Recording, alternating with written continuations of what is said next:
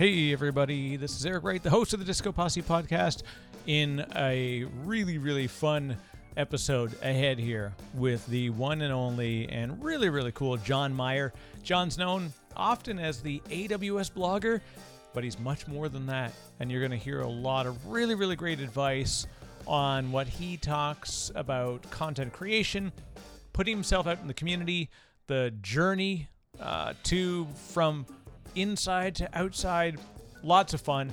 And this, you got to stay to the end, because literally this is the most fun. There's a little foreshadowing right at the very start, and it plays out in a way that I could have never imagined at the end. So you definitely got to listen to this one from front to back. All right, speaking of front to back, how do you get protected from your front to your back? That's right, you want to back up everything you need to make sure that you can be protected in any case, on any infrastructure, anywhere you go. That's why you go to your friends over at Veeam Software. So big shout out to our good friends and sponsors, Veeam. If you go to VEE.am/Disco Posse, you can find out more with everything you need for your data protection needs, from the on-premises data center world, physical servers, cloud servers, heck, even that cloud native goodness with Kasten. And how do you make sure you back everything up in a fully orchestrated way? Oh yeah, VMware Disaster Recovery Orchestrator. Ah yes, very cool. I'm a big fan. I definitely believe in the platform. I use it myself, so I can say that I am literally a customer, and I know the stuff works. So go check it out. All right, speaking of that, checking other things out, I want you to go and check out my fine friends over at Fiverr. If you want to get anything you need to get done in the sense of production, creative art, consulting, anything. I actually use them for a lot of my podcast artwork and for some of the other imaging and work that I do. I've got logos that get done. So if you go to discopossepodcast.com and click on the Fiverr link right there will take you to a special spot. Lets you know that old Disco sent you that way. And while you're there, grab a cup of Diabolical coffee. That's right, the best coffee on the planet, or at least really good coffee, with amazing swag. And we've now released the limited edition t-shirt, Devil's Breath by Zine Rashidi, a unique artist impression that you're going to love. So go check it out. Go to the limited edition section on the merch page, and you can get one for yourself right now. All right, this is it. We're going to talk to John Meyer. He's the AWS blogger, but he's much more than that. Super fun. Hold on to your hats. This is a great one. Hi, everyone. My name is John Meyer, also known as the AWS blogger, and you're listening to the Disco Posse podcast.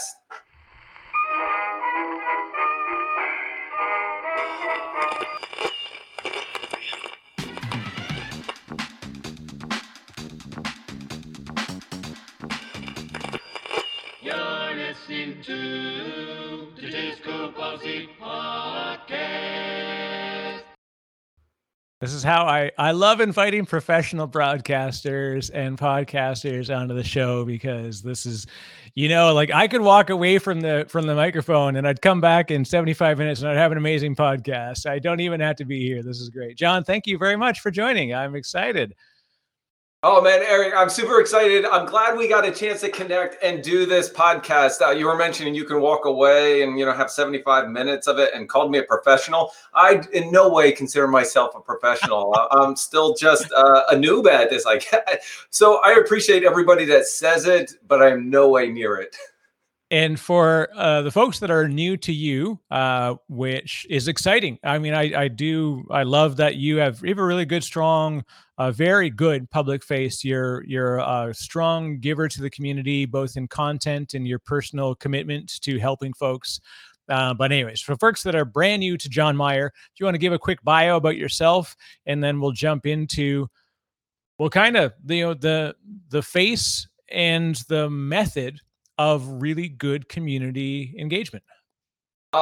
So a quick bio. Wait, you want me to talk about myself? I know it's hard. Oh man, I got this. Don't worry. One thing you must learn is that you've got to improvise, and unfortunately, talk about yourself quite too often in some cases. All right, a little bit of information about me.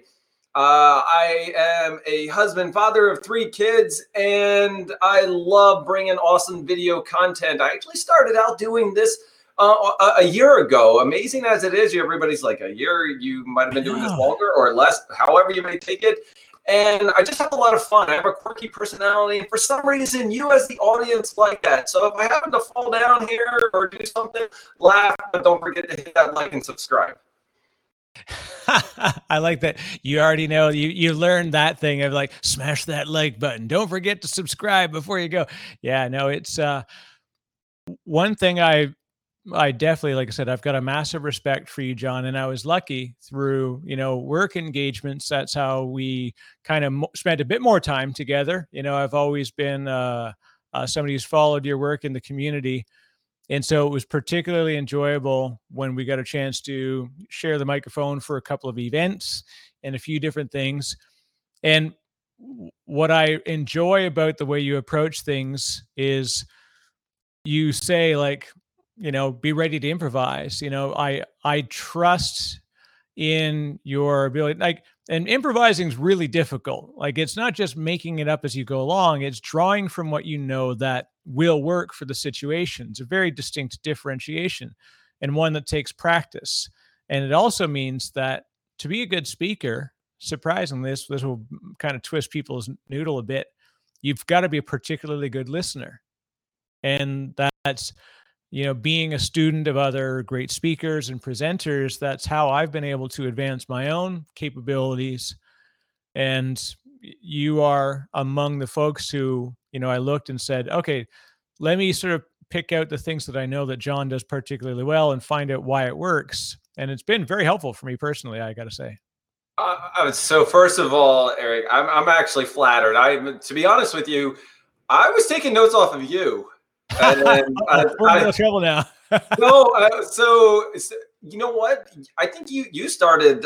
When did you start Disco Posse? I mean, oh boy, yeah. Like the blog itself is like 12 years old now. The podcast is 4 years old, and yeah, the moment that everybody told me it was a bad idea, I realized it was the right thing to do. So I just kept hammering ahead. And I always say, like, every success I've had has been despite advice, not because of it.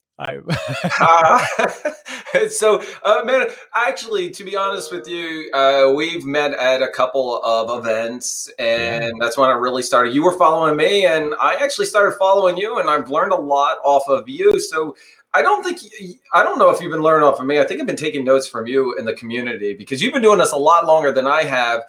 And but I've had great mentors from companies I worked with.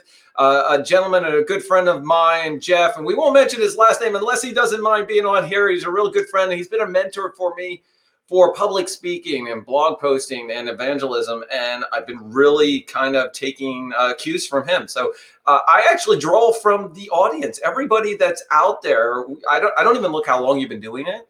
I look at, really, am I engaged? Am I listening to your show? Am I continuing on and finding out what's next? So I got to tell you, Eric, I think it's been opposite. I'm following you.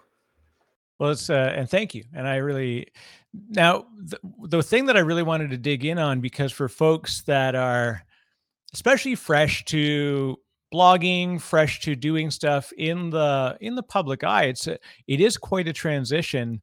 You've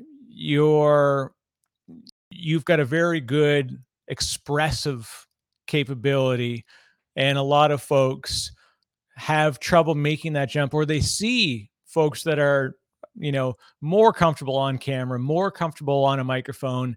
And what they don't necessarily realize is that, in fact, we may be sort of actually introverted by nature and extroverted by career. And not to take away, this is one thing I'm always careful about. I say I'm introverted in general, but I know I'm no introvert by most people's measure.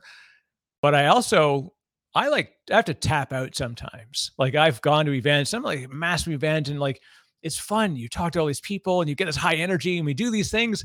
And then when you're done, I like put in noise canceling headphones and I go and I walk around the block because I just need to kind of step away from it. But and so the reason I say that is a lot of folks that are getting started and they look and they say, okay, so I see John's got, lots of video content, lots of blog content, and they lose sight of the first time you said, I'm going to try this. So I want to hear, how did you get started with the first time you hit publish on something? Yeah, so I got to tell everybody that the very first time, and some of those videos are still out there. I kind of cleaned up my YouTube a little bit more because I had a lot of that I wanted to think. But the very first time that I got started was actually not, and I don't think it was making a video about anything. We were doing events that I was streaming live here from my basement, and I had to be on camera and I had to be in the public eye. And I'll tell you what, I messed up so much. I'm like, oh, I'm sorry. You never know what's going to happen live. I kept it clean, but you fumbled. The one advice that we're going to talk about probably time and time again on this is just do it. Just actually get out there, create the content. The more you do it, the more comfortable you get in front of the camera, the better you're going to be. Your personality is going to come across. You're not going to keep saying they're like, it's all going to happen naturally over time.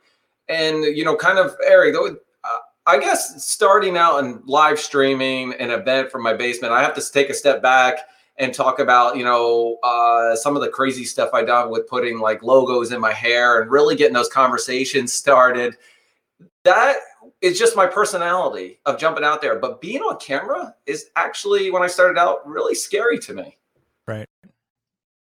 Yeah, this is the one thing that I always joke because I got a great face for radio. Like I've become more comfortable with the way, to actually work with video as a medium, because at first, like when you're on a stage, it's very different, right? Because like I'm one of those guys, I always tell my camera people at work, I'm like, I'm sorry in advance. Like, get ready to get your steps in, because you're gonna be following my ass back and forth across the stage. Like I pace, I do everything I do is meant to create the cadence of the flow of the entire conversation. And even though it's me with the microphone or presenter cue, it's still a conversation in my mind because I'm changing it on the fly based on the way that the audience feeds back. So Yep. I move around. And I never had to worry about looking into the camera or like worrying about where are my hands. Like you've got a clicker in your hand so you can get away with stuff and you can gesticulate and you can do all these crazy things. So all of a sudden, when you look at real professional broadcasters, and the first thing you think is, what the hell do they do with their hands? It's a good thing you can't see the top of my desk here because my hands are here sweaty, and I'm like, all right, man. Just as much as I do this, what do you do with your hands? They're actually cupped here on my desk, and I'm like, oh man, I'm intently listening to you and really following the story. What you said is you have to listen to the other person, what they're talking about, not look for the opening, not look for what you're going to say next, because you're going to miss the very valuable conversation that's happening between the two of us. And I think that's what transpired over the last year, is that people miss this interaction. They miss, having that one-on-one face interaction. So now they want to have natural conversations through video conferencing and doing a podcast. Now, most podcasts that you listen to is all just about listening. You're right. Driving to work, you're listening. Okay, well, now you can't drive to work or you're not going there. And now you actually get to have that, video conference, and you have to get comfortable that way. Yeah, this is the interesting thing. And I made the jump to adding video to my own because, again, like I said, I looked at the way in which I looked at other folks that were adding, and I thought, let's just see if it's an element, because I do it during the podcast. So even the audio podcasts always have video, but we don't publish the video because I told them it's not video. Like, so people they're in whatever comfortable clothing they want. They don't worry about setting up their environment. Like, I've legitimately got a light and a proper camera and a bunch of things, but the purpose of it was so that I can see nonverbal interaction. And it's very different. So the irony is that now that I've got a legitimate, like, proper camera and a bunch of different things that I've learned, I actually look into the camera. The crappy part is in most of my physical setup, the laptop is not near the camera. So you'll sometimes see like people look up, they look down, because to look at you,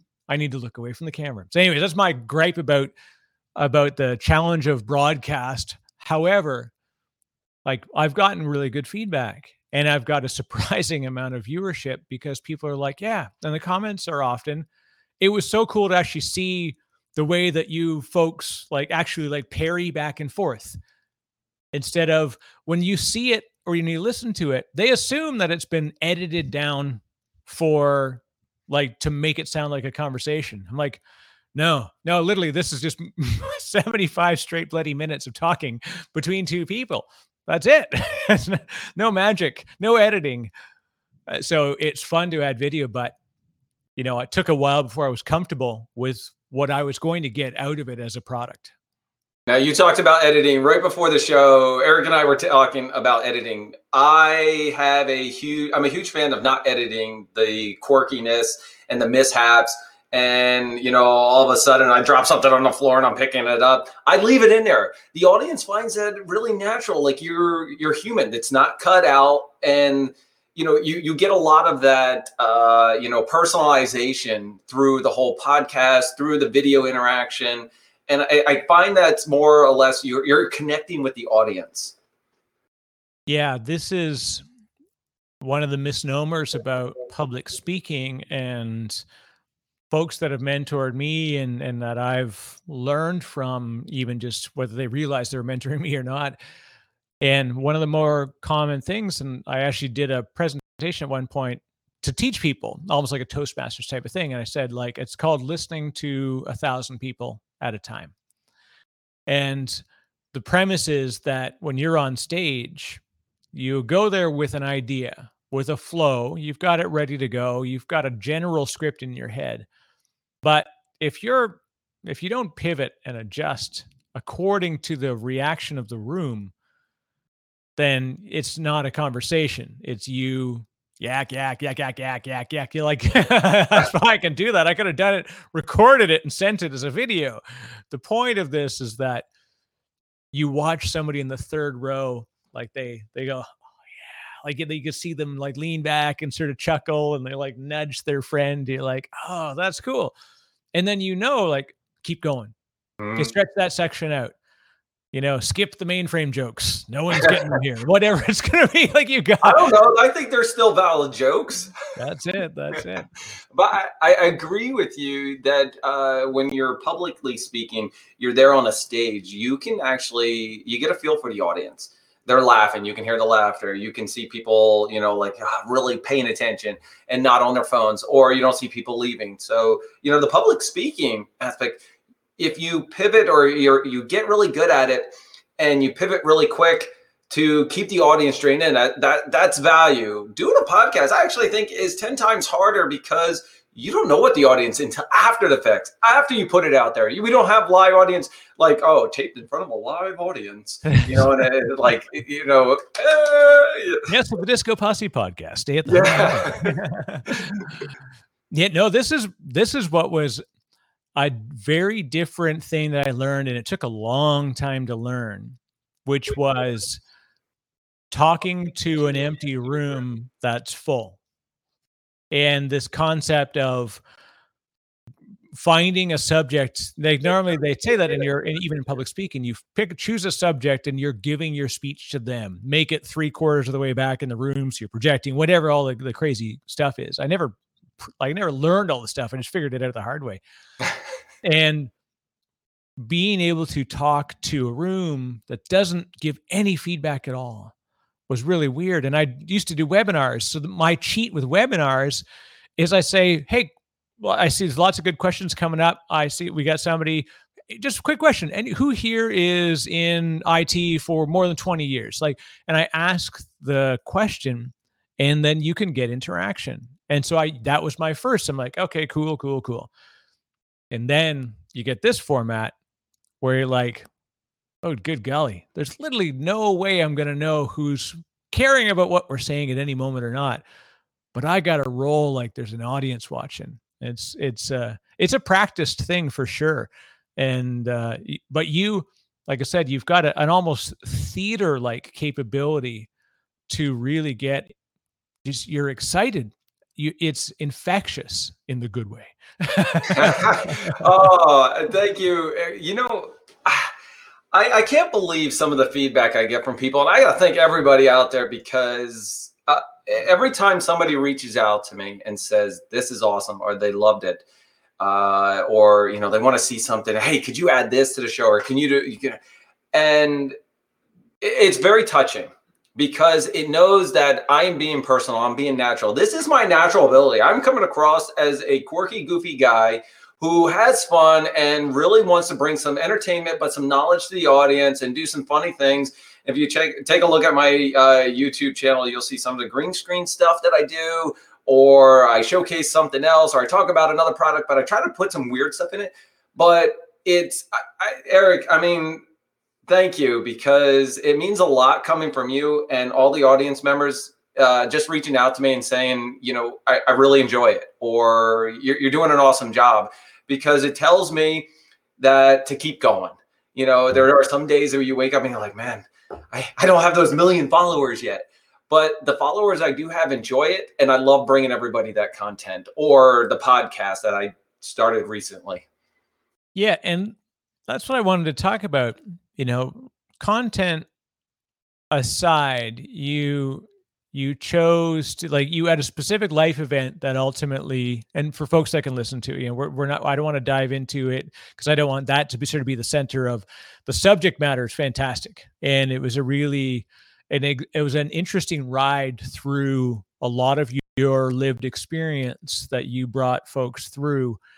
But the point of why I want people to listen to it is that you chose to share and give lessons at the same time and talk about a pretty significant career thing, but you did it almost in the like a true author format of you gave the lead up story, and then you gave here's a quick lesson. And then what we're going to talk about next time, it was beautifully episodic. And I don't know, did you study as far as a style that you wanted to achieve with that? And that's the start. Your other content is very interactive. But the way that you approach that first few episodes of the podcast as a true sort of episodic delivery was very, very, it was divergent from your normal straight up public speaking. So I got to think there's something made you choose to do that style, and what was the background to it? All right. Can I ask a question? There are styles to this. I know it's pretty silly. It's kind of and so actually you answered my question in a way, right? Because quite often, I studied behavioral psychology. Hold on. After I studied life for a long time. So I went to, I'll say I studied behavioral psychology. I hung around at 300 and 400 level courses at a university until they figured out that I didn't go to the university, and they told me to stop coming. But that's a story we're going to have to get into.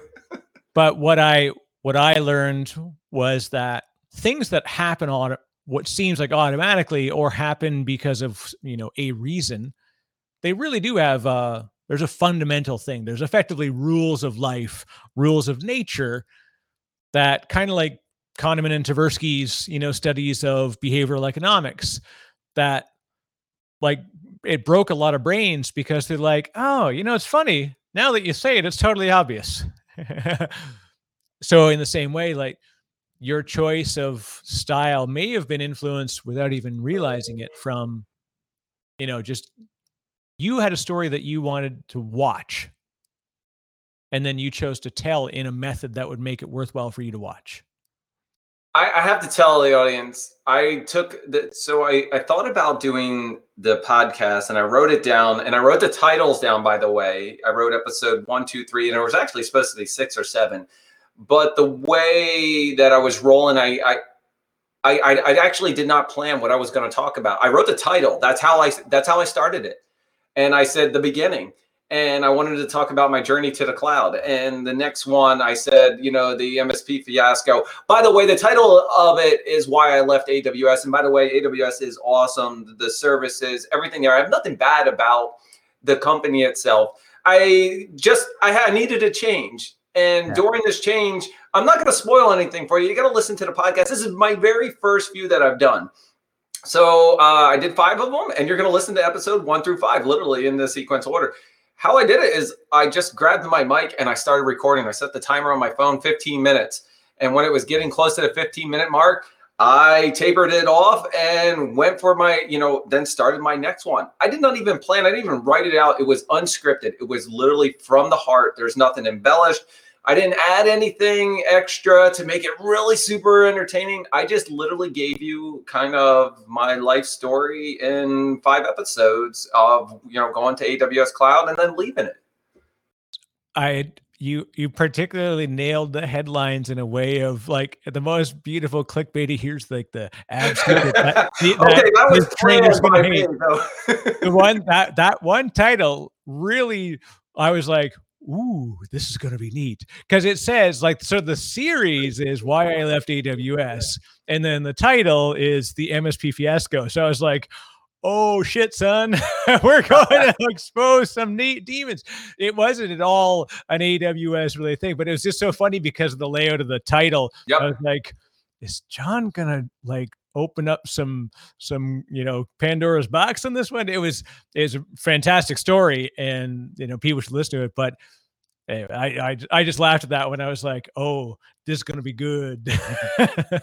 So Eric, you know me, and you know that the way I bring content is I never want anybody to look bad. I always, when I'm working with somebody, I'm interviewing somebody, I'm bringing them on the show, my whole premise is I'm not one to, find the negative part about it or show them on the negative spotlight. Yeah, it was the MSP fiasco, but it was literally how I lived it within the company and some of the decisions they made with regards to, AWS and professional services. Now, I'm not going to tell you anymore because, yes, like Eric mentioned, it's, I don't want to say it's a clickbait there. No, it is a fiasco in my mind.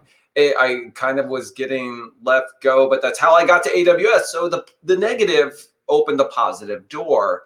And it was really just all that passion behind it. And, just putting together this entire podcast and series was new to me. I had never done it before. And the feedback I got, people were like, John, your energy is you're awesome. Your personality is very it's engaging. And that's just me. That's how I do things. And I love bringing that to the audience. Now, this is interesting. You chose 15 minutes. And I know a lot of the work that I've seen you do, it is that it's a fun style and it's very good. Now I'm curious in your thoughts because people we're going to find we're going longer than the 15 minutes on this one. Is your choice because you tend to you like that maintained energy level and you don't know is there a reason why you've really latched onto that format and that duration was it just because 15 felt like a good number?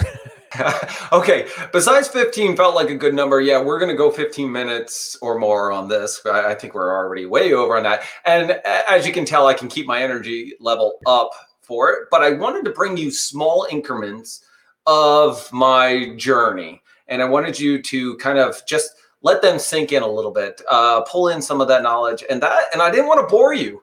If in 15 minutes you didn't like it, you were out the door and not on to the next episode, but you listened to the first one. And it's really all about easily digestible stuff that you can listen to here at your desk. You can listen on the road. You can listen in other places while you're traveling somewhere or, we're not commuting or most of us are not commuting nowadays. So you can listen in the background while you're doing some work. And it's like everybody's got that 15 minutes. Why not just easily digest rather than a lot of the stuff I do 45 minutes, hour, 2 hour long. And I always try to keep the energy level up the entire time. Yeah. And it's interesting because I was on a recent, it was a webinar that was being done and the speaker was great, but it was funny that he was extremely high energy, so much so that it was actually tiring for an audience member after 40, like you're sitting there like going, you need to bring it down, because he had such a fantastic stage delivery, which would be good, to really get a raucous reaction from a room full of people, like the morning keynote before your all company meeting. But I was like, oh, this is a really kind of a touchy subject, and you're coming at it like, all right, who's excited? Who's excited? Right? And you're Yeah. like, it it was interesting because there was no change, like because he wasn't getting a feedback loop. Hmm. I'm it was interesting. I was like, okay, he just doesn't know that this is not a stage, and people are probably a little, like wide-eyed listening to it. But I can tell you that's happened to me. And I'm not actually, I'm actually not ashamed of it, but that's just my personality. And it's good feedback. We were doing an event, I was hosting an event in Seattle, and I was just coming off high energy, right? And it just so happened that my mic was all the way up. And for me, my mic should have been down because of my energy to balance out the room. And yeah. somebody made a comment in the thing, maybe if we can, somebody should tell John to tone it down a little bit. And a colleague of mine said, ha ha, good luck with that. And, but the person who made the comment didn't know me and didn't know my personality. And all the stuff that I've done with these events that I've hosted from my basement or everywhere else is that I always come with this high energy. Yeah, that's a positive and a negative in some instances, but I'll just stay with my high energy. And, for this show, I can go high energy the entire time because, that's just what it's all about for this. But I wanted those 15 minutes to really to encompass my personality and encompass my high energy. And I'll tell you what, I recorded all 5 of them in one sitting, back to back to back. So you got all that high energy throughout in every single episode.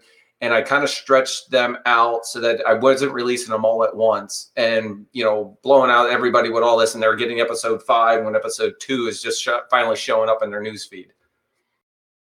Now that's interesting. And you totally did like the Jeopardy thing where you just come in on Monday, record 5 episodes, and then like trickle them out through the week.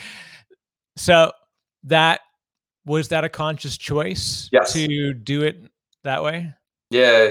And the reason that you do it is because, unfortunately, a lot of the social media's algorithms only show maybe like your episode 1, and somebody at the end of the week will finally see episode 1 pop up in their news feed while they're scrolling down.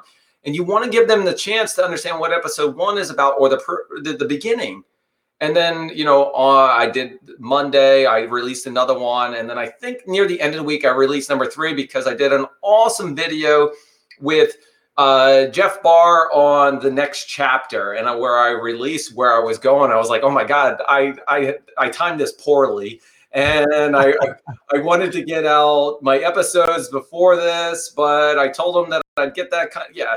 But by the way, if you are your own social media recording, editing person, content creator, it's a lot to manage amongst your normal day job as well. You speak the truth, sir. You do.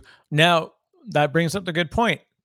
For people that are looking to get started, what is the commitment in your mind of, so I want to do 4 or 5, I want to do 5 15-minute podcasts. Let's say we're going to do it as video and audio. What's the real translation to effort and duration to do that kind of a content stream? Well, I worked for a content creator company during the summer a couple of years ago, and they put out training videos. So I was doing a lot of these, not only on camera, but creating my content. And something that I learned a while ago, for every 20 minutes of content you create takes 4 hours worth of work. All right. And that's actually content that you're creating, like hands-on workshops and going through it. For each of these 15 minutes, I'll probably spend about an additional 90 minutes, not only recording it, saving it, getting a YouTube thumbnail created, planning my social media aspect, and just getting it pushed out there. So I'm probably about 60 to 90 minutes per 15-minute episode is probably realistic for a podcast or interview style. You want to put in some lower thirds. If I use a green screen, you better jack that up to about 4 to 6 hours, because I like to get really, really in depth with it and make sure that it comes across really natural. And that's an interesting thing too, because as more and more people are using the virtual backgrounds and they're doing green screen stuff, I decided to go the other route. I'm like, people said like, I want to set up this perfect virtual background, do all these things. I'm like, what's even better? I'm just going to set up my room. And so you'll see with the early video podcast, first it's a blank blue wall. Then it's a blue wall with like one picture on it. And like it progresses over time because I realized I want to look real. And I used a GoPro for my first bunch of them. And it works, and it was fine. But then I decided to go this next route because people would say like, oh, it's really cool is to draw people's eye towards this thing. And that's why you use depth of field and different stuff with, sort of photography and videography tricks. Well, instead of getting my fake background to beat up my computer, trying to get Zoom to process it, I was like, I'm just going to get a camera with a short focal length and I'll create my own depth of field. So no matter where I go, I've got this beautiful virtual background. Sometimes simple is more. My background is a whiteboard, but I've had this for 6-7 years now. It's actually just like a Klingon one. The downfall is that it's got a glare to it, so you can see my monitors in the back. I've done a couple of things. Now I can't unsee it. Yeah. I didn't even notice. Now you can't see it, right? All right. But if I put on my ring light, it's going right there, and then you see that. Or I've got a light here where... Or this glasses, right? So I for the folks that are listening, they'll be like, what is he talking about? So I put on my glasses and then you actually see the reflections in the glasses. So I'm like, oh man, I can't wear my glasses. So I sure hope I'm in focus. Some of the other things that are a trick, I've got lights around it. And that's really, if I zoom out, you're going to see all the lights that go around the whiteboard. Another thing I'm working on is a little more acoustic panels. So this back behind me might have some little acoustic panels and kind of give a little bit, I haven't drawn on this board in a while. My kids love my board more than I do anymore. When I first started architecting and designing, I would do a lot of drawing and kind of draw out the path and the, 3-tier architecture and, follow it through. And I'm like, oh, now I can visualize it. Or I do some objects on the back. So when you see it, I might have had like a Deep Racer car back here or an Amazon thing over here. And you would see those. That would be kind of my focal point. But now I don't really use it that much. So I'm changing it around. I'm leaving the whiteboard, but I might actually just cover it with a matte color, or I might do it acoustic panels, depending on how. I'm always playing around with it. And you mentioned that you started out with a GoPro. I started out with a Logitech, by the way. They're great. Yeah, it's a great start, right? You know what? When things started, I had a Logitech 920 HD. It's actually, the quality is not that bad. People can forgive you for your poor video quality, but your audio quality, they cannot forgive you for. Right. And I accidentally recorded with my Logitech camera. I had the microphone built in. Yeah. And that was an hour-long recording that I had to redo, and people ripped me apart for having this bad recording. But anyway, you can have a crappy camera, always get great audio. I've got a Rode Podcaster sitting up here. I have a lavalier mic that I'm going to start using. That you'll start to see me. That's hooked into my ATM Mini I have on my desk.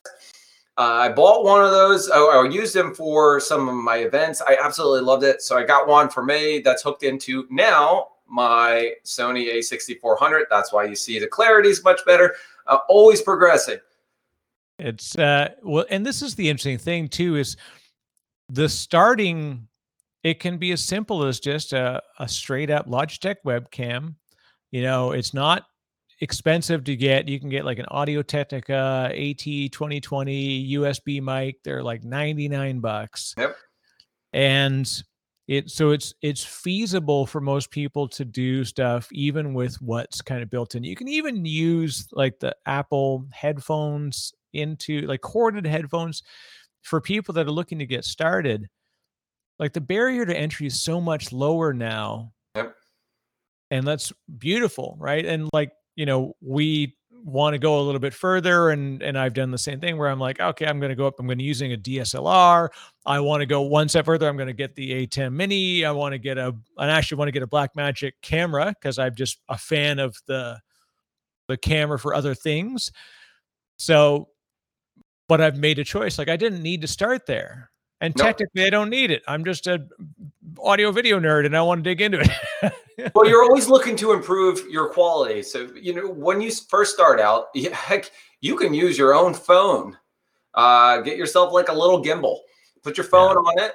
and do your recordings. Actually, that's how I started out. I did a recording before I went out to a well-known conference. I had the logo shaved in my hair, and I did it with my gimbal. I had that. That's how I did my pictures. And you can start out that way. The biggest thing that I'm going to tell everybody that I am still doing today and still learning, and I'm still new at this, is creating content and just get it out there. You'll start to fine tune as you get along, as you move on. You're like, okay, the very first thing, I had no opening, no YouTube thumbnail. I just took a picture from my video and I'm like, oh yeah, this is pretty good. Right. That's what I used. And then I started to look at other people and search other YouTube websites. I'm like, wow. Why did I click on that? You want to know why I clicked on it? Because of the thumbnail. I didn't even know what the content was about. The thumbnail, the actual videos. So you start to progress and you start to make things better, and you add one thing after another. And then by then, in a couple months, you're in front of the camera. You're very comfortable with the camera, and you're now producing good quality content. And guess what? I am changing it daily. I'm learning something new. I'm learning a new trick. I'm learning a new, how do I make this sound a little bit better? Or how can I entice people to go ahead and click on that MSP Fiasco podcast? It is very much the just get out there and get started, because just like blogging, like anything in creation, it's a muscle, and you train it and you morph it through practice, and you can't study that stuff and then nail it on the first try. You very much have to sort of, walk before you run, or whatever the appropriate analogy would be. And this is one thing I've learned too. Same thing with the video thumbnail.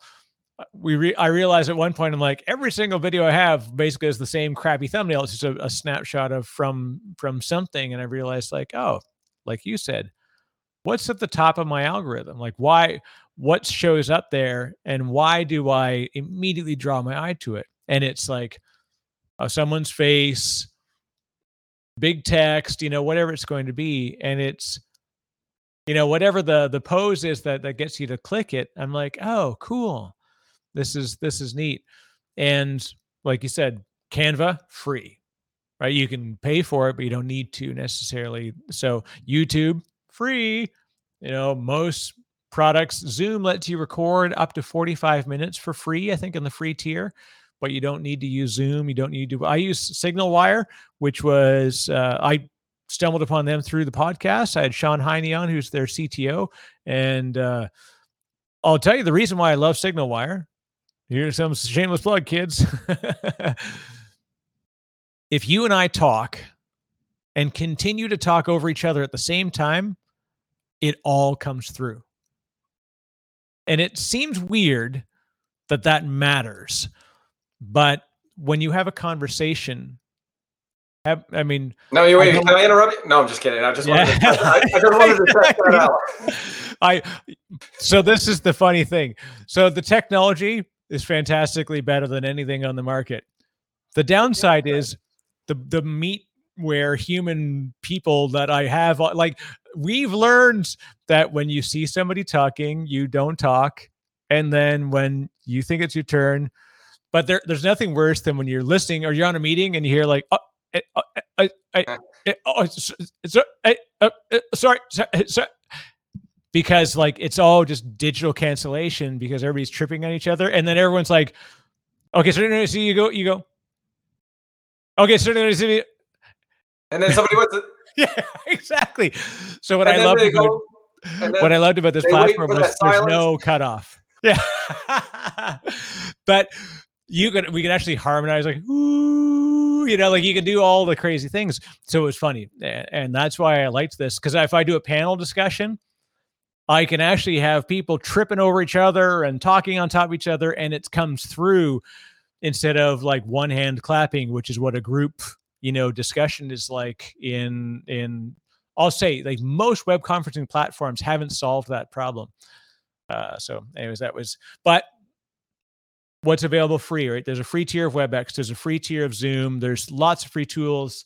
Ringer, there's literally a dozen ways you can record. You can record, upload to Podbean, SoundCloud, you name it. The barrier to entry is near zero. And if it isn't zero and you need help, then goddamn it, just call me.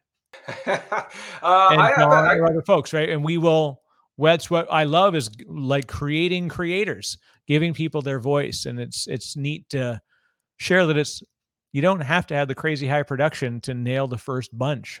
Nope. One of the things that anybody out there, and you just put it out there, and I'm going to put it out there too. Eric said it.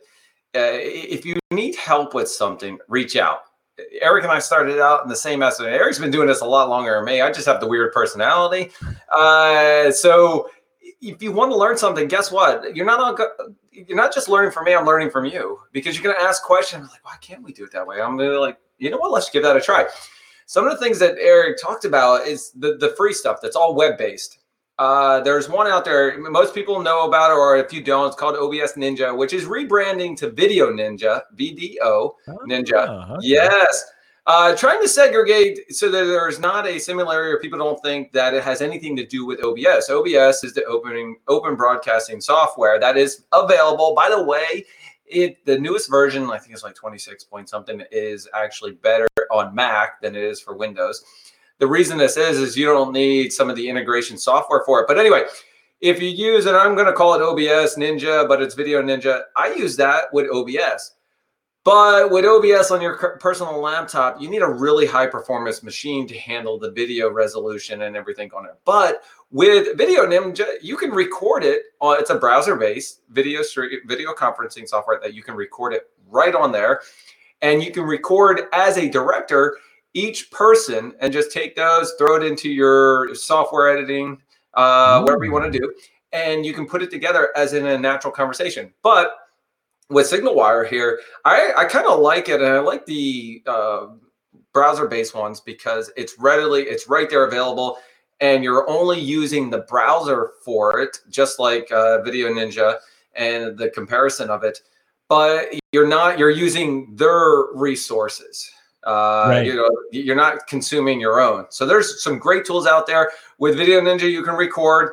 I do like the feature that you talked about with SignalWire on how it doesn't overtalk, and you're actually capturing all that. That's something different. I'm gonna have to see that does it on other ones. I know on the current one I use for work, it does cut out, and you wait for that pause, and then everybody starts talking again. Yeah. Everybody, and now they got these little hand raise features where you can raise your hand and say, "Hey, listen, I'd like to talk," but then everybody does that, and yeah, this is it's I think why people have forgotten what it's like to be in a group sometimes, because we're so used to being able to have like very dynamic conversations, and it's difficult, right? Especially we meet with our product management teams and product marketers and, all over the place, right? And it's not natural to wait your turn and make sure you're not like the whole fun. If you're at a party and there's a couch full of people and someone's like, "John, go ahead." Like, no, that's not how it goes. John just starts telling a funny story. We all like buckle over laughing, and someone goes, no way. No. So I got one up for you. And then you start the next thing. That's a natural conversation. And the way that Zoom has retrained our brains, that it's going to be weird. It's going to be weird as we like reintroduce normal interactions. And I got a question. Wait. You just mentioned, are jokes as funny on video conference as they are in real life? I mean, I sure hope so. I've seen enough smiles on my Zoom meetings. It's actually my favorite thing, is when you basically like gently joke bomb a Zoom room full of people, and you just watch them all go like, take a quick screenshot. Yeah. Or when you send somebody a Slack or a chat message when they're on, and all of a sudden you see them, they're looking at the camera, and all of a sudden they go, I do that. They just like that smirk comes up, and like, yeah, they read that. I'll be messaging somebody going, "You're making funny faces." Or all of a sudden they turn off their camera, and I'm like, "Yeah, I got them good." But the thing that is different about video, as far as like group interactions and even one-on-one interactions, is it's cognitively tiring to look into a camera and continuously think, how do I look? What am I like when you're in a room full of people, no one's like, am I tilting the right way? Like I literally get messed up because I'll be like, I think I'm off center, you know, You and too? then you realize it's not mirroring. So I'm like, it's like trying to shave backwards in a double mirror. And you're like, you find yourself moving around, you look at how you look, and it's very, it's like a gentle level of increase in a anxiety and intensity that can really tire you out over the course of doing it a bunch of times without like, because look, we're all humans. It's not about vanity. We want to sound good, look good, be respected, be listened and cared about. And so when we're in a group situation or even in a one-on-one conversation, like you said, I want to concentrate on you and I having a discussion, not how am I in the middle of the frame? Is my shoulders too low? I've got this amazing new shirt. Check that out. Like that's a badass shirt. This is my new Devil's Breath shirt for Diabolical Coffee. Yeah, I was gonna say I saw that post. You were talking about it. I think you were talking about new shirts out or new apparel. Oh, yeah, we're off topic already. But anyway, no, and I apologize. This podcast has been much more of me talking than it should be. No, dude, no, not at all. Actually, it has not. I'm sitting here listening to you intently because I'm learning just the same. And like I said, I respect you and all the stuff that you've done. So I've been following you on a number of things. By the way, you're saying keep tired of making sure you're in line. I move left. I watch myself move right, and I get tired of seeing myself in the camera. But at the same time, if I turn it off, I'm worried about where I'm at position wise. And I try not to look at my. You ever find yourself? I position the browser right above my camera is right there, straight in line. But I position you versus where I'm at. But I'm trying to. I kind of look at myself in the other one, and I'm tired of looking at myself. I think podcasts when they were no video, it was great because I don't have to look at myself at all. I just have to talk now. Video conference. Am I right? Where are my hands? Where am I? Am I high enough and matching Eric in the screen? Should I get lower? Do I sit back and relax? And it does get tiring, but at the same, you do this more often, and whatever it is just natural. It doesn't matter. Yeah. You don't care where you're at in the thing. Everybody's like, man, that he makes mistakes. And that means I can make mistakes. Right. And I can go out there and do that. So you can talk as much as you like because I'm learning it. We're having a conversation, just old friends. We've met plenty of times on it. We're not just video friends. That's right. I know. That's always the very interesting thing too, because like as a community of technologists, my friend Stephen Foskett, I remember he told me, he goes, his wife used to always sort of bug him. She's like, what, like, why do you spend all this time on Twitter and, and all these different, social media things? And, like, why don't you have like regular, real friends? And he says, these are my real friends. Like, cause when we go to an event, we meet and like at first it was like meeting the huge group and then getting to know people. And then what you find now after doing it more and being at events often enough is that the hallway track is the heart of the event. And like going for dinner with, yourself and, a handful of people, like just kind of getting off the show floor. And it is funny. And I got to give props to you for this too. You very beautifully merge your personal relationship with people and technology with your corporate requirements to be on a show floor in a mode. And it's hard because I used to get that whole thing of like, I would go there as just like a bunch of nerds. We would go to events and we were bloggers. And so we were like taking it all in and talking to all the people at the booths. And we were all bloggers, like all my peer group were, and then a couple of them got hired by vendors. And I was one of the ones that got, pulled from the out of the matrix and shoved into the vendor landscape. And so it'd be weird because every once in a while I'm like, when I went to the show as Eric from Turbo, I'm there for that purpose. Like you're there with your friends. It's not like I'm like, sorry, John, who? can I help you? But it's like, you always know, hey, dude, we're here for business. What are you doing after? Cool. Like it's a really interesting balance of being public, but being there for work and doing both very well, which is tough to do. I found out early on, and I always come back to this. When you listen to, and I hate to come back to actually the podcast, but if you listen to the podcast one for the MSP, you'll notice that I mentioned I had a great night, and that's where I, accidentally met Andy Jassy playing blackjack, and everybody loves that story. True story, 100%. I didn't add anything, but before that, I had a meet and greet with one of it was going to be a customer of ours for the MSP. And I am being very vague because I don't, obviously I don't want to say names, but I was there, and the salesperson I was with, we went into this nice restaurant, by the way. It was like a hidden back door. Like they opened the closet and then the restaurant was, oh my, it was amazing. I think it was in the Ariel, but you went in and it was a pawn shop, and then they opened the door, the big door, and all of a sudden it's a restaurant behind it. But I thought it was a cool thing.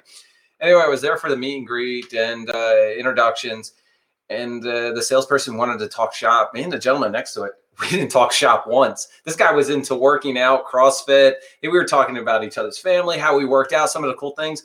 We are good friends to this day. He's come up to my house. We've done some workouts. I have a mountain nearby. We ran the mountain. We don't talk work. We don't mix anything with the work with it. And if we do talk of work and how things are going, I really get personal, and I like to talk to people about it. But I also like to talk about, oh, you like that product? That's actually pretty cool. And, let's do that. And then like, all right, well, let's go grab a drink afterwards and just chat. I'm not a salesperson. I don't like to sell people. Right. I like to just have fun. I like to have a conversation. If you like what you see, that's great. Go talk to the salespeople, because I'm not here to sell you. Yeah, that's always a funny thing too. And my favorite thing to sort of poke people at is when I see tweets of my own, like, no, and they're not. And I joke as well, always saying like, yeah, I'm not in sales. Like, we all are. However, the way in which we sell, I'm not selling as a seller. I'm selling as a believer and an advocate. Very true. Very true. I'm not a seller as in I want you to go buy something, but I'd love for you to listen to my stuff. Don't forget to hit that like and subscribe. Yeah. Yeah. And this is also an interesting thing, because it's a rare personality among a lot of, a decent amount of technologists who are able to be personable and also be deep technologists. So like, you can dive into the bits, but you can also like, hey, crazy CrossFit story, and oh my God, this comedian let us out last night, whatever it's going to be. Like, I know a lot of amazing coders, engineers, people from all different, like network engineers. They probably wouldn't pass a Turing test. Like, it's horrifying sometimes to think like, wow, they're so skilled at this, but there's like, and when you try to get them to go out at a room full of people, they're very uncomfortable, and it's brutal to watch us try to morph them into that role. But you, like many of the bloggers and folks that are gently making their foray into a public face, it's neat to watch the evolution, where you realize at first you're like, I better sound smart, so I'm going to talk about something, and in the end you're like, I don't care how I look, I'm just having fun. And then that's why more people stand around and listen, because you actually aren't concerned about the outcome. You're just having a real organic conversation. I gotta let everybody know. I mean, I try to bring some level of knowledge to the show, whatever I'm doing, some information, but I don't like diving so deep technical on an event that's probably just supposed to be fun. Hey, here's some knowledge and let's have some fun about it. Oh, you want to learn a little more? Let's do this. And hey, did you really think that's cool? Let's do that. I'm diving deep every day into new things, playing around with new technology, integrating new things. but I never show that on the show. I never jump into that because I don't want to, it's not that I don't want to show that I'm smart. I don't feel I have to. I feel that I want to give you my personality. I want to give you a little bit at a time, have a little fun at it. You want to talk about that later? We'll go ahead and have a conversation over lunch. And that's really what I'm trying to bring is that the fun quirkiness of tech, I guess. Yeah. I do have a confession. I got a confession.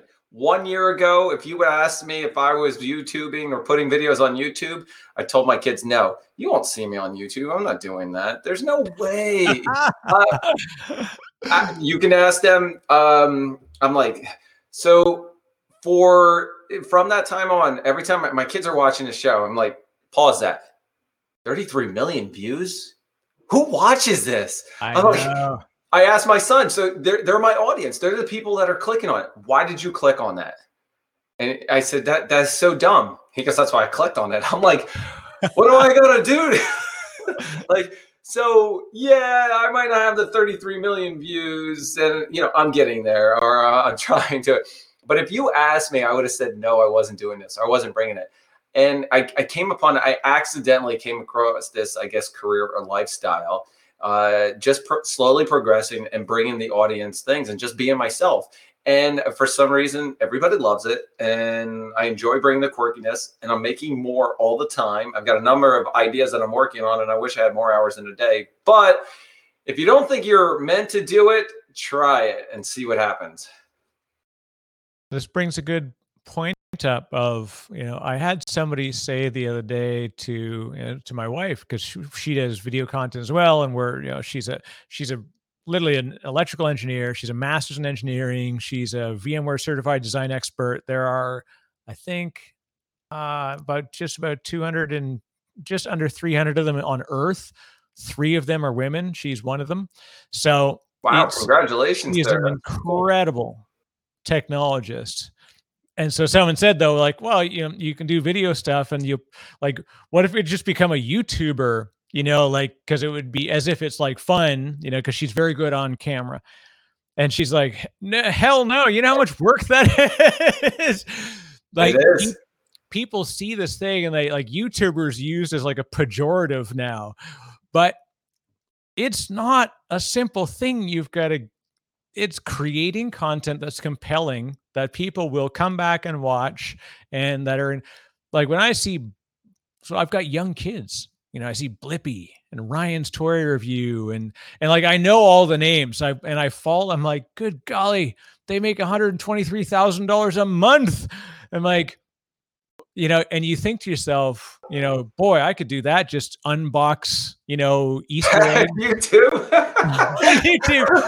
But I'm like, but okay, that's fine. So do it every single day for 3 years. Oh yeah, you can do it. Anybody can do it. And you're like, sorry, wait a second. How much do I have to do? You're like, yeah, every day for 3 years. And then maybe you will end up getting picked up by the algorithm. It's not an easy thing. It's very interesting that you mentioned it because I've watched a couple episodes where they're sitting there in a room, plain room, no lights, no nothing for real, and they've got a pen and they're opening up boxes that people sent them. Oh, what's this? And they look at it. It's almost like that kid who's making millions playing with a toy, and they're just unboxing this toy, and they're like, yeah. And my son's watching it, and I'm like, why are you watching him unbox stuff? I can have you go unbox stuff in the garage if you want. Exactly. I got some Amazon stuff outside. Do you want to help me unbox? Yeah, you want to unbox this? No, this is I sort of say as a joke, and like you will get these jokes, and my wife and I and like a handful of people get them, that we're doing video content. So we know, like, we're learning from these people. Like, why not? Why not look at what works for them and bring it over? So I sort of joked and I said, I'm going to do every video. I'm going to do like, hey kids, like do like a jump cut, total like Jake Paul type of thing. I said, and then I'm going to do like, and now we're opening the video and you can see, oh, look at that. Yeah. Click the interface. Like do like ASMR demo videos of stuff like, oh yeah, optimize that cloud. There you go. Look at that. And like just like totally just like it would be funny to try these different styles, but then I realized I'm like, I think I'll be the only person that gets the joke. Not quite. Try it. You can always try something once to see if it works. See how many people click on it. That's actually a very interesting part. And I've seen so many books. By the way, I've read YouTube books and creating 100 content in 100 days. I think you're actually working on it, by the way. That's it. Yeah. So, and I think that's I actually have a YouTube book for it, or 30 days. Just because you put it out there, don't expect people to run to it and click on it. You've got to promote it. I'm my own social media person. I'm always dropping something on social media, liking, sharing, putting some posts out there, resharing other content creators like Eric. Yeah, I share your stuff, or I like it. I want people to see it because I know how hard it is to actually get it out there, or to have people click on it, have people like it. And by the way, that video that you created today might not take off for another couple months. Just remember that. It might take a while for you to progress up there. I've seen a lot of major YouTubers out there who started in 2016. And yeah, there's 2021. And guess what? They're finally those millionaires. They're finally taking off. So if you start today, you could be in the next couple months, years. It all depends on what you're creating and what's the value it's driving. So don't expect it to have all those likes, shares, and subscribes. Yeah, it is. It is like many things, right? It's a grind. It's a thing that you do. And I enjoy it. And I know the commitment to go the distance with stuff. And like you said, you put it out there, and good golly, it's tough sometimes because you're like, what? I got like 32 views. I'm like, I'm pretty sure I was 22 of them. Like, this is not, but hey, I'm happy when I reach 100 views on something. You have to. Like I said, just because you got 100 views is great. I had last year around this time less than 100 subscribers on YouTube, and you have to have 100 to get the customized channel. And I have to customize channel. I was begging, borrowing, and everything. I'm like, please like, subscribe, so I can get my customized shit. And then I think it was just in January or February I broke. No, it was end of February. I broke 1,000. Now I'm at 13. Congratulations, man. Yeah, thank you. It's a tough grind, day in and day out. You just don't take off one day because it's the weekend. You think, what are you going to do? You got to get up early between your regular day job, because unless you've got some money lying around that you want to quit your day job and do this for the next, X number of years to really build that content, you have to do it before, after, during your lunch. Do some quick editing during it, and then think about the next one you're doing and record it. I had actually this week I recorded 3 things. Man, I had them lined up. I got all 3 ready to go, but I'm not going to throw them out at once. I want to slowly progress them, but I'm ready to go. I'm ready to drop that content. And you always have to. Some weeks I didn't even record anything this week, and you feel a little down. That's okay. Think of your next one. Do a recording. I'm actually thinking about doing a podcast once a week, and it might just be audio right now because, like you said, I always thought I had a face for radio, but apparently my quirkiness flies. Well, and if anybody goes back to the origins of my podcast, it started off in the early months. I didn't even rename them. It was called GC On Demand. It was actually the Green Circle, which is our Turbonomic community at work. And so because I was like, I think it'd be kind of neat to do a podcast and have these conversations with great, fantastic people like yourself. It's like, I know John's a good technologist. So I want to pick. I know he loves doing serverless. Like, let's dig in or whatever it's going to be, right? And so that was my goal. And everybody said, like, keep it to 20 minutes. So you can listen to it on the commute or whatever. And so I went that route. And I easily, could find a bunch of my nerd friends, and we could fill the first like 20 episodes, 30 episodes. And then I started to dig around, and I found some more folks. And I kept going. And then it's like, it's very tough to measure what's successful. So I got no successful measurement on it because there's no download number. Like, it wasn't easy to tell, is it working? And so, winds of change happen at work, and they're like, yeah, just don't put any effort into it. I'm like, oh no, I actually really enjoy this. I'm like, okay, fine. I'm going to take it on my own. So I just changed it. I'm like, I'm going to call it the Disco Posse Podcast. Why not? And then I kept going. And then I got really busy because show season one year, and it was traveling, and I broke my streak, and I literally didn't publish anything for like 2.5 months. And I thought, man, like, I thought, okay, let me just go see, I remember talking to somebody and I go through and I look and I was like, I saw comments and like people like, oh, this is really great. Can't wait for the next one. I started seeing actual comments. I'm like, oh, good golly, people are listening to this. And like, I feel like a personal responsibility to keep going. And then I started it back up and it was hard to get weekly because it's like you got to find content. Everybody has a podcast for 20 episodes and then the wheels come off the bus because it's really hard to fit it into your life. It's hard to find enough compelling content to create.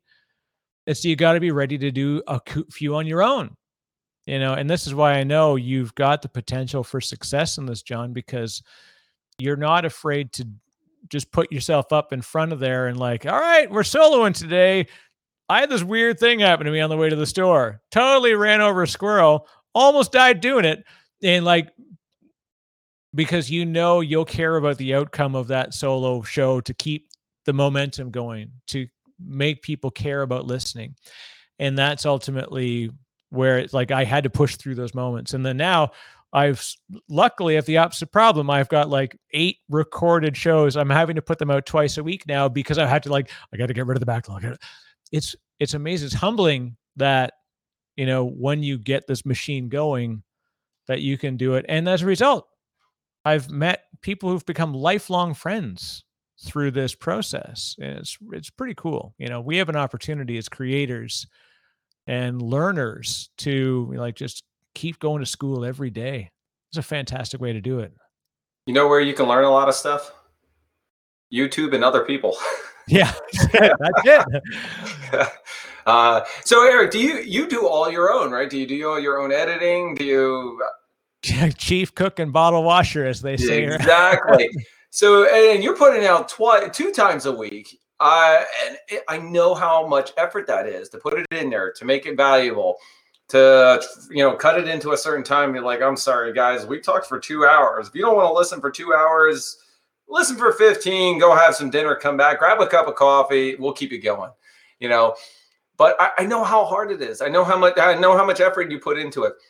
It's the same. I don't mind doing it on my own. A lot of the stuff, it's solo.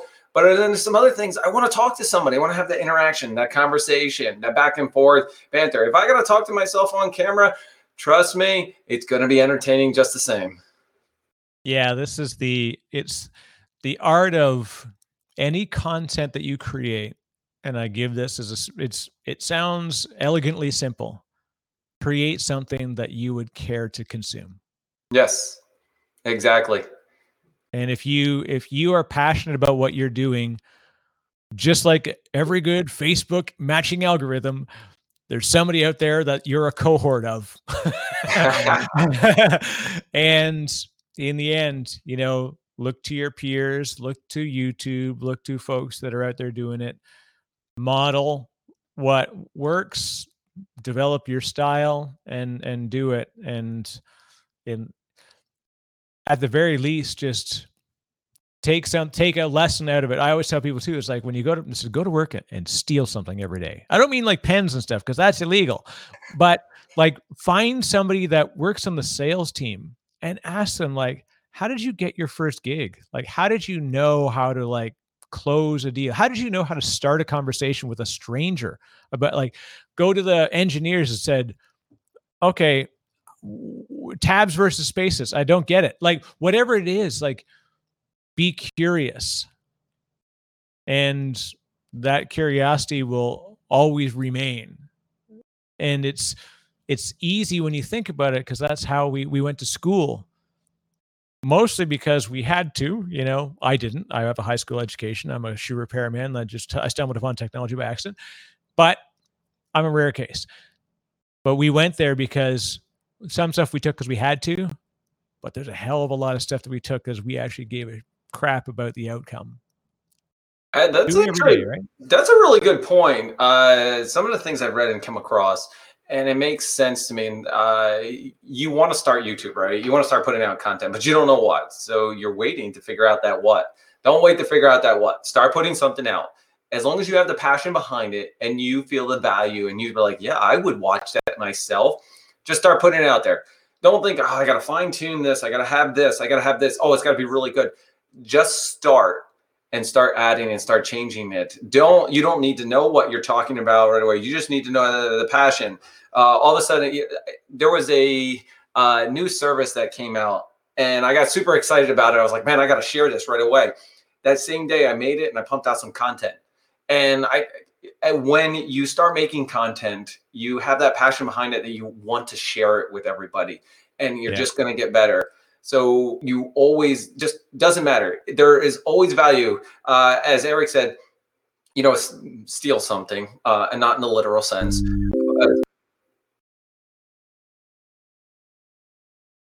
Hey, is anybody recording? I'm here by myself. Hey, maybe I'll just entertain myself a little bit. So Eric just dropped, and we are still recording, and I'm just going to have to talk to myself. Eric, you will come back eventually, or maybe there's some video, audio, whatever it is. Let's just talk a little bit more about creating content.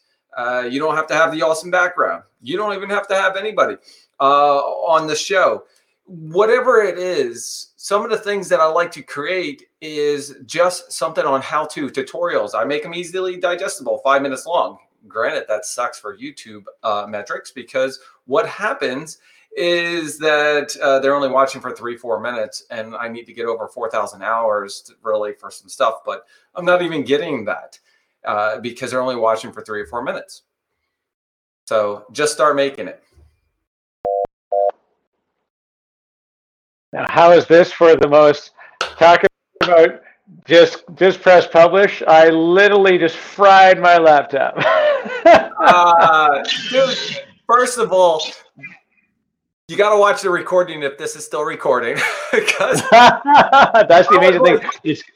It's going to keep going, so we get to get the whole thing, and so we get to do the finish on my phone. But that's all right. So tell me what. I am not telling you what happened on it. You're just going to have to watch the recording later and maybe piece it in together. I did do the ending and say, welcome to another, or actually I did the ending and say, thank you. My name's John Meyer. I'm the AWS blogger. This was another one of the Disco Posse podcast. Thank you, Eric. And I did some other improvised, some dancing. So you use whatever you'd like.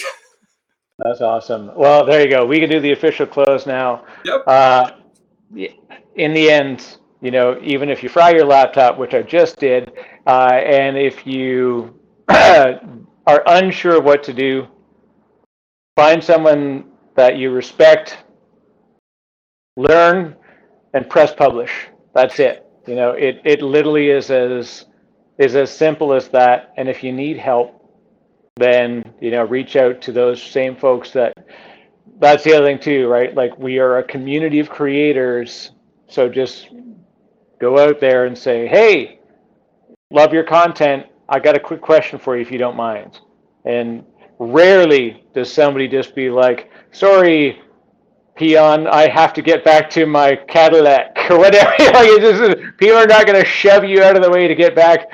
Quick, handlers, take care of this kid. No, it is a respectful community of creators, and and I'm glad to be a peer among your group, John. And like I said, we will continue to learn from each other. Even though I'm on a shaky cam at the end here. This is the wildest thing. I never edit my podcast. We had this discussion at the start, and I'm going to have to legitimately edit this one in a little bit because I want to get the surprise at the end. So, but I give you full permission to use whatever you'd like. What I recorded while you were gone, I was entertaining the audience of giving them a little more backstory, looking sad that you left me and saying you're coming back. So you do whatever you'd like with it, edit or not.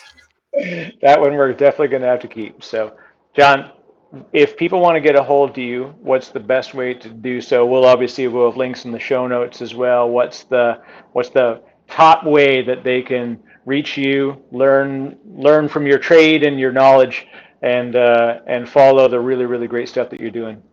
So there's a couple ways. I do social media, Twitter @ John Meyer, JONMRER, LinkedIn, John Meyer, and then also my YouTube, the AWS Blogger. Now, keep in mind, I did buy the domain johnmeyer.com, which redirects back to the AWS Blogger, because I think I'm going to have that just as well and really keep that persona going, but maybe be a little more John Meyer than the AWS blogger sometimes. You never know what I'd like to do.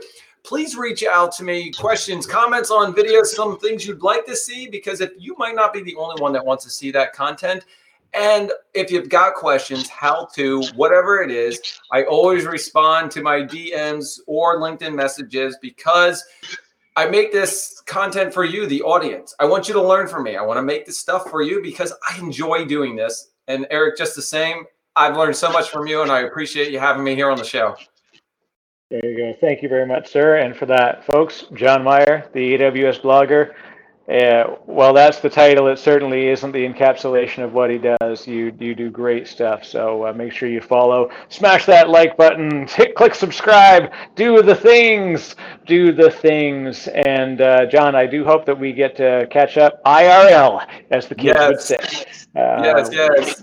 We'll I appreciate it. As always, everybody, this is the Disco Posse podcast. Eric, thank you for having me on the show.